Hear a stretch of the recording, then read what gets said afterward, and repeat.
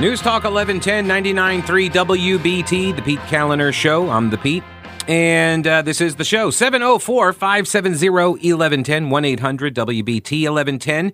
You can email Pete at thePeteKalinershow.com, and you can follow me on Twitter at Pete Kaliner. And remember to get the podcast. It is free, right to your smartphone or tablet. And then you just take me wherever it's, you listen to me, pause it, rewind it, speed up my voice, make me sound like a chipmunk. You got lots of options available to you on the podcast front. WBT.com. Just go there and follow the podcast. All right, so related to the gaslighting event that occurred at the University of Chicago under the name of the moniker of the Disinformation and the Erosion of Democracy Summit, where people like Brian Stelter and Ann Applebaum from The Atlantic get up there and gaslight people and deny any kind of culpability, in Stelter's case, for the disinformation campaigns he and his network promulgated for 5 years. And Applebaum says that it's just not relevant, Hunter Biden's laptop. Yeah, I think we're going to see some relevance. I think we're going to actually all become very aware of what was on that laptop soon. Just a prediction. I have no idea if it bears out, but we shall see.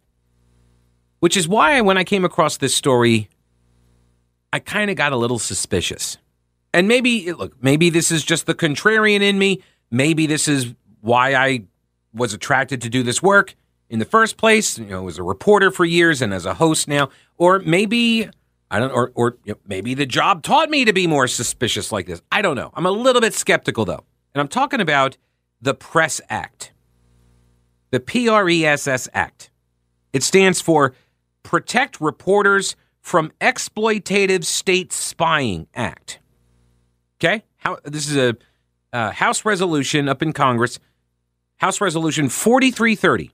The Protect Reporters from Exploitative State Spying Act. It was introduced by Representatives Jamie Raskin, John Yarmuth, and Ted Lieu. Now I'm really suspicious, because if those, Raskin and Lieu, if those two guys are involved in it, I am automatically radar going crazy over this. So here is the way that allaccess.com, which is an industry publication in the radio biz, allaccess.com, this is how they described it. A bill to shield journalists from being forced to reveal their confidential sources and protect them from federal law enforcement subpoenas. And this bill, it passed out of committee, and it was unanimous coming out of the House Judiciary Committee. So all the Republicans voted for it as well. It now goes to the full House for a vote. They say the bill would protect journalists from federal demands that they reveal their sources except in specific cases like threats to national security. So that's the way it's being billed. Okay, so you got two, as I understand it, two components.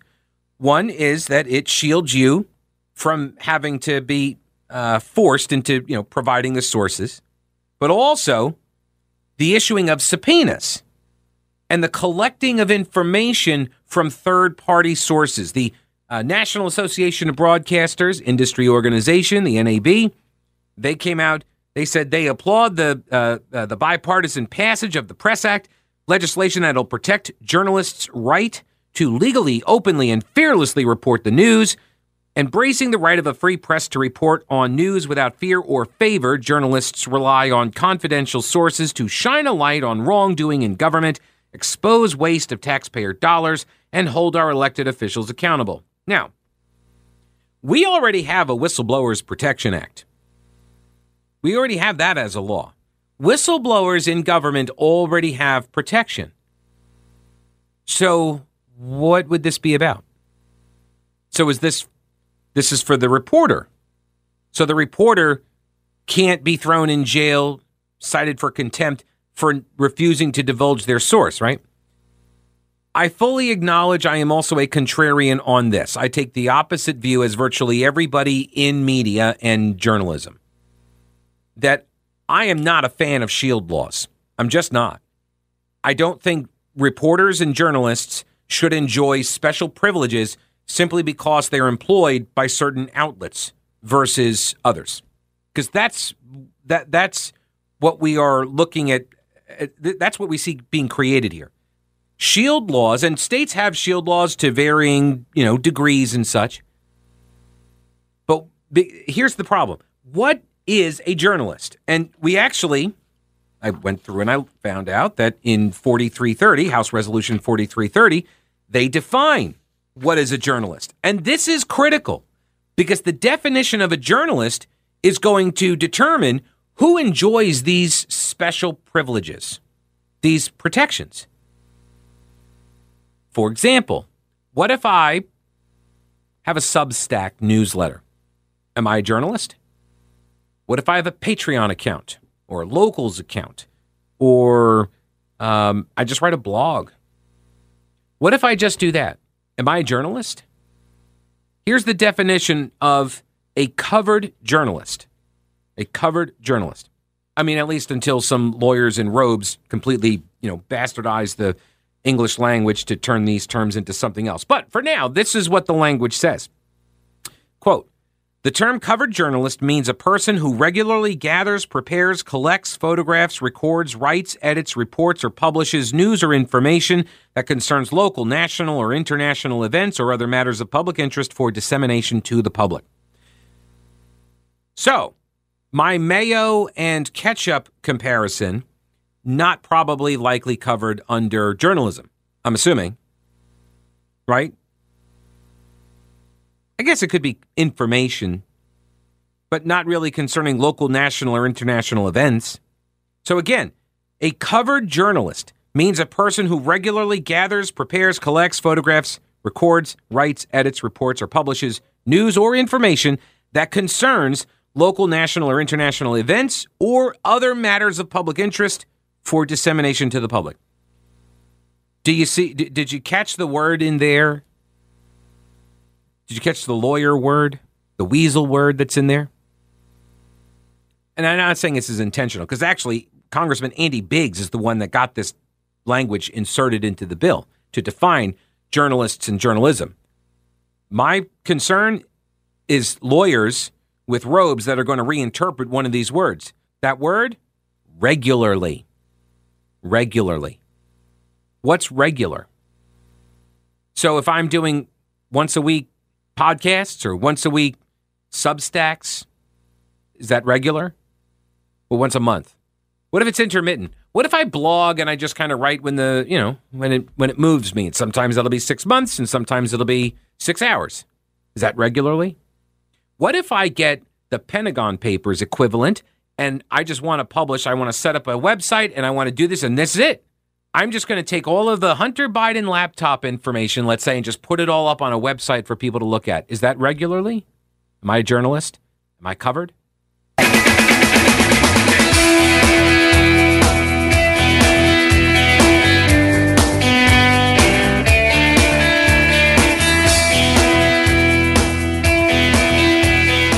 News Talk 1110 99.3 WBT. Congressman Jim Jordan, ranking member of the House Judiciary Committee, spoke in favor of this PRESS Act, which again is the Protect Reporters from Exploitative State Spying Act.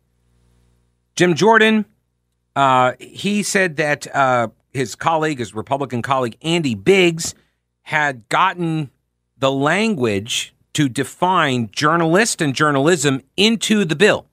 And the definition of a covered journalist means a person who regularly gathers and reports news, and they define all of that. My concern is that word regularly. Carolina Bulldog got it exactly right on Twitter. Regularly. That is an opening that a lawyer can exploit to mean anything they want it to mean, right? And I was listening earlier today, Vince Coakley, he was talking about a story that I had not seen, that somebody has gotten a hold of all of the Hunter Biden emails, and they're going to start publishing them. They're going to start putting them up on a website.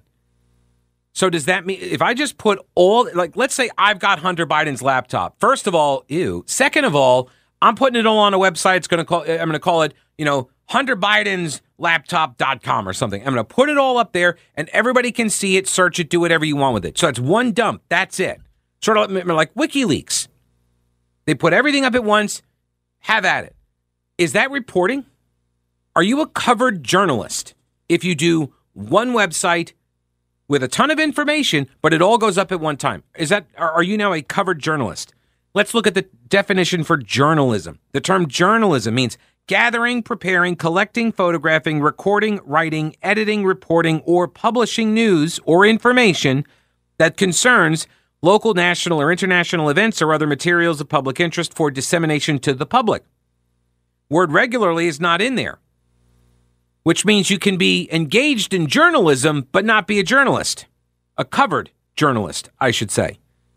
This makes me concerned, but we'll see how it plays out. If there's one thing I know, it's that when, people write legislation, there are never any unintended consequences. Actually, the first version of the bill was introduced as at this House Judiciary Committee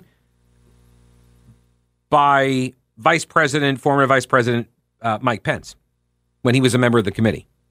So Pence did this. He tried to advance this kind of legislation. And Jim Jordan said, quote, administrations have been guilty of unjustly targeting journalists, but none in recent years more so than the Obama administration, whose control on the flow of information has been described as, quote, the most aggressive since the Nixon administration. And the current administration is proving itself to be much better, or isn't proving itself to be much better. In fact, just last month, we learned that the Biden Justice Department targeted Project Veritas, a news organization specializing in undercover journalism. Project Veritas was subjected to an extensive investigation by the FBI, including having its emails seized on Microsoft servers. In a free country, we need to make sure that the government cannot unmask journalist sources without good cause. This bill provides those protections, and it's time we get this legislation signed into law. All right. So that's one side of this story. There's another angle here, though. And the other angle is, as I mentioned, we already have whistleblower protections. And why I tend not to like the SHIELD laws is, first off, I don't find them to be necessary, because if I'm a reporter, when I was a reporter, and people would give me information, I would then have to decide if they're asking for anonymity. You always have to make this call. How far do you go to protect the anonymity?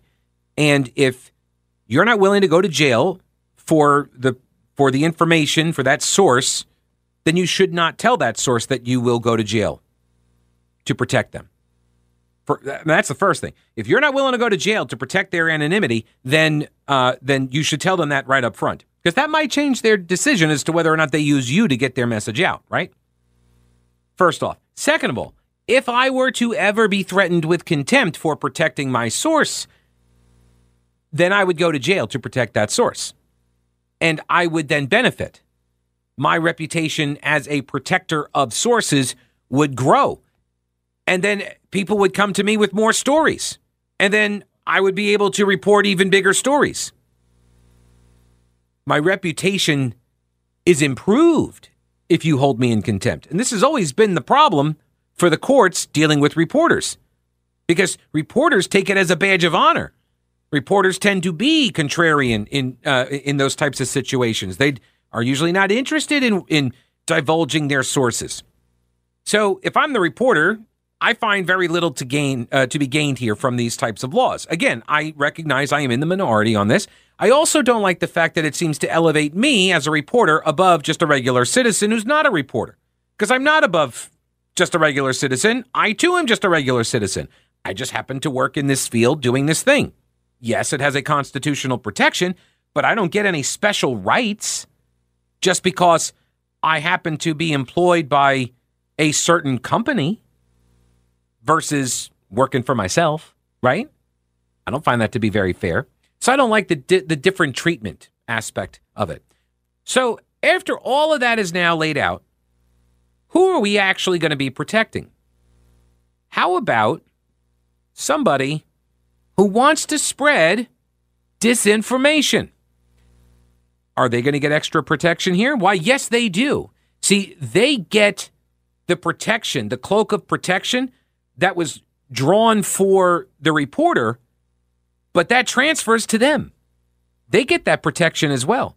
So now I can plant as many stories as I want in media outlets, have them all lies and hoaxes and everything else, and now I'm protected. As long as the reporter doesn't get mad and burn me, which to this day I've never seen a reporter get mad at any of these liars that planted hoaxes through them.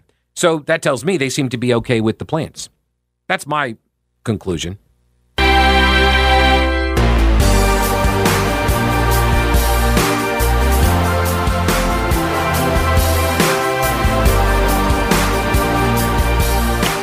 News Talk 1110 99.3 WBT. There is a connection I'm going to weave together here. Because I am a professional, I'm going to weave this together here with a story out of, some analysis by Rui Teixeira. Teixeira is how he pronounces that. Saying Democrats have a Nevada problem. I'll get to that in a minute. First, let me jump over here and I'll get Stan on. Hello, Stan. Welcome to the show. What's up? How are you doing, Pete? Hey, I'm good. Happy Friday. Yeah, I want to talk with you about the thing you said about the unintended consequences of legislation. Yeah, there's never any unintended consequences for the legislation. Well, no, I'll beg the difference. All legislation, what happens is always intended consequence. What they use is they tell you what they want to do with it to sell it to you. But when they get to the end, the unintended consequences, once you call them on it, they never do fix it. So I'm going to give you an example of what I'm talking about. Student loans. They sold that to us as it was going to help people who could not afford to go to college. So we bought into it. About the same amount of people are going to college now and graduating that were going to before you did that. Only now, the people that come out of college have an extra mortgage payment and can't qualify for a house. Secondly, it was when they do finally bail them out, it'll be tantamount to having used taxpayer funds to fund big academia. And that was always the goal. I don't know. I think you're reverse engineering that. I mean, the idea of taking out loans to go to college has been around for a very long time. And you're but what happened is when the government guarantees the credit and the people don't do it on their own, the co-signers always end up paying. Sure. Well, Stan, what you're describing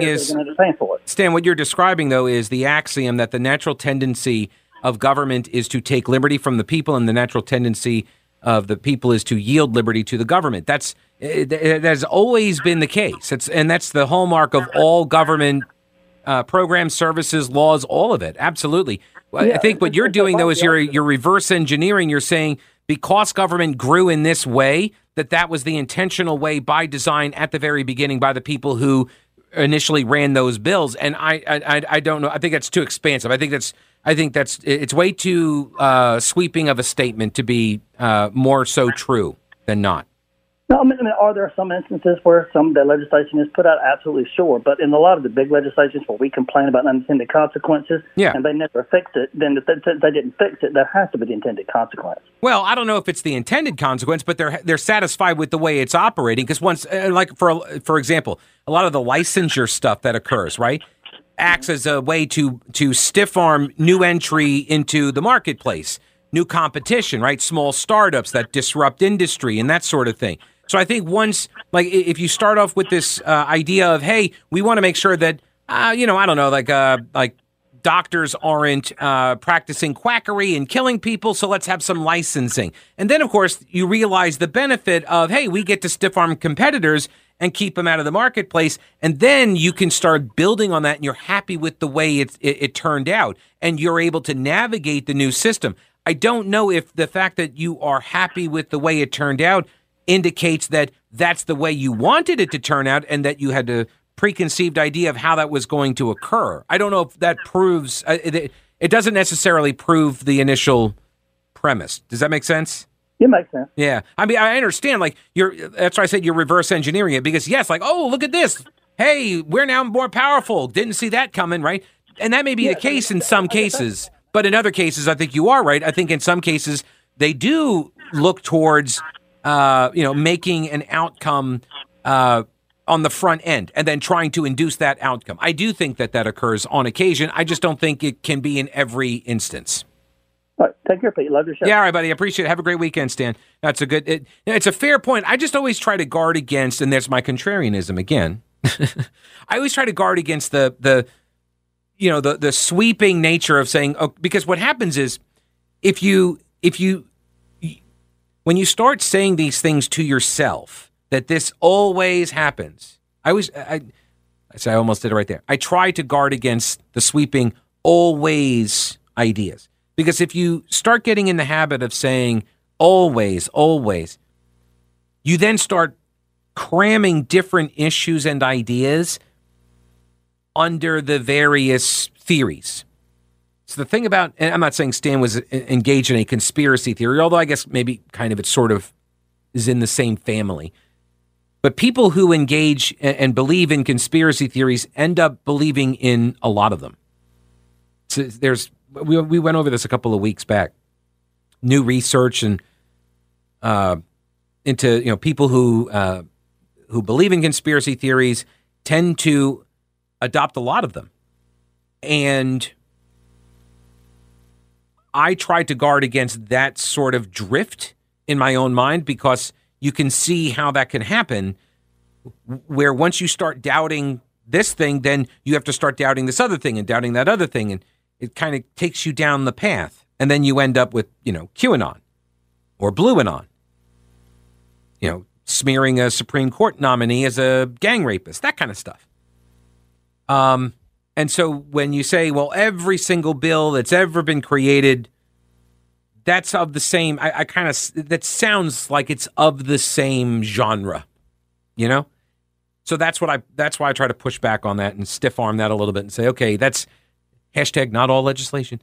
Because some pieces of legislation don't have really unintended consequences. But I get what Stan was getting at. I do. I understand what he was driving at, that at some point you have to wonder, were they intended if they don't get fixed? If the unintended consequences are bad and everyone says they're bad, then why don't you fix them? Right? I get that. All right. So there's a connection here to this story about Democrats having a Nevada problem. There's a guy named Rui Teixeira. He's the author of a book back in 2002 called The Emerging Democratic Majority. Does this sound familiar? He's the guy who said that the migration waves coming from Central and South America are going to turn the Democratic Party more Hispanic, and the growing number of immigrants in America is going to mean that Democrats have a permanent, lasting, durable majority forever, because they're all going to be Democrats that come from Central and South America. This was demographics' destiny. This was his argument, right? And Democrats were very enthusiastic about all of this. I mean, remember, it was 2002. They just lost to George W. Bush, who was just the stupidest and most corrupt, evil genius moron ever. Until Trump, of course.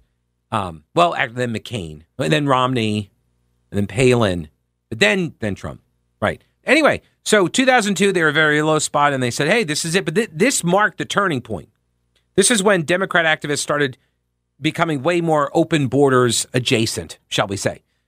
He's got a new book out called The Optimistic Leftist, okay? But he says Democrats have a problem in Nevada.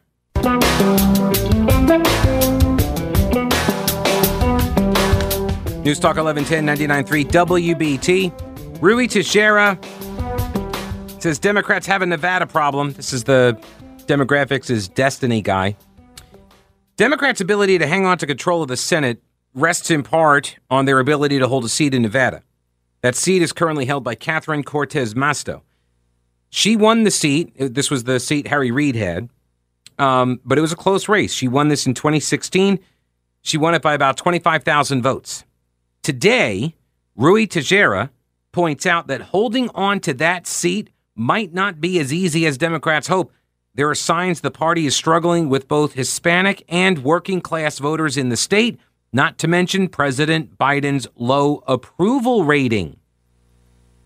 Nevada, despite its rapid diversification of the electorate, Nevada went from a state that was more Democrat than the nation as a whole to a state that is now more Republican than the nation as a whole. It used to be 0.3 of a percentage point more Democrat, and it is now 2 full points more Republican.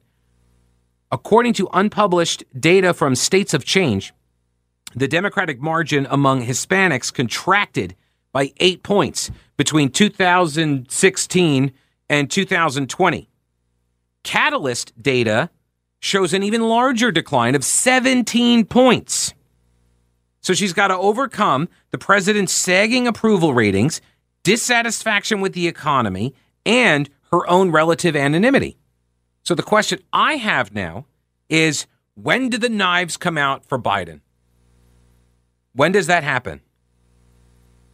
Because his numbers at some point start dragging other candidates down.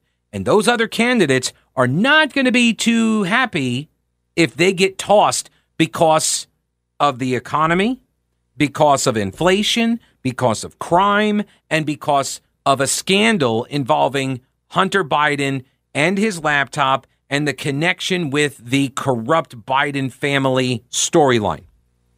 So when do it's because at some point they do. At some point you hit critical mass, right? All the stories, this is slowly at first and then very quickly. That's how these things happen. They build and build and build, and then boom, and everybody's like, oh my gosh, I can't believe this is just explosion out of nowhere. Well, no, you had pressure building before.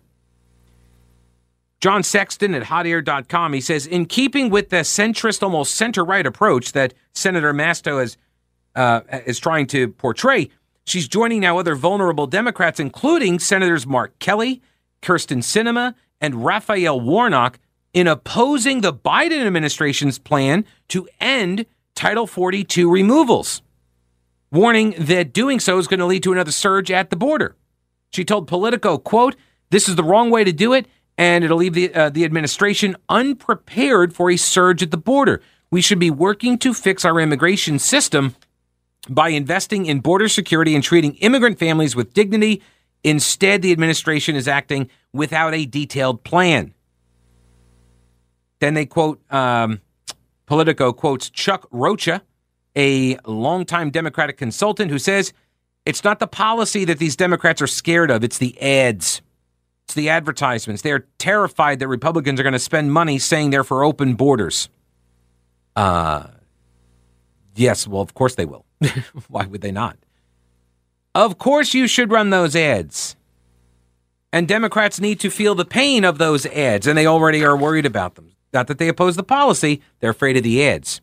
So, they didn't count on Hispanic voters becoming less Democrat, right? The longer they stayed in America, which I was saying this for years, that we want, like, the people who are making these decisions to come here, not the cartel people, not the human smugglers and the drug dealers and cartels, but the people who are trying to get here for a better life. That is a rational decision. When you see a country that offers you freedom to succeed in a better life for your kids, and they're not enforcing their laws, that's a rational decision. Wait, if I show up here, you're going to give me all of this stuff, and I'm not going to have to go home, and if I just wait long enough, I'm going to get amnesty? That's a rational decision. So they didn't count on people making those rational decisions, not rewarding Democrats in perpetuity for having the open borders. Now, let me jump back real quick here.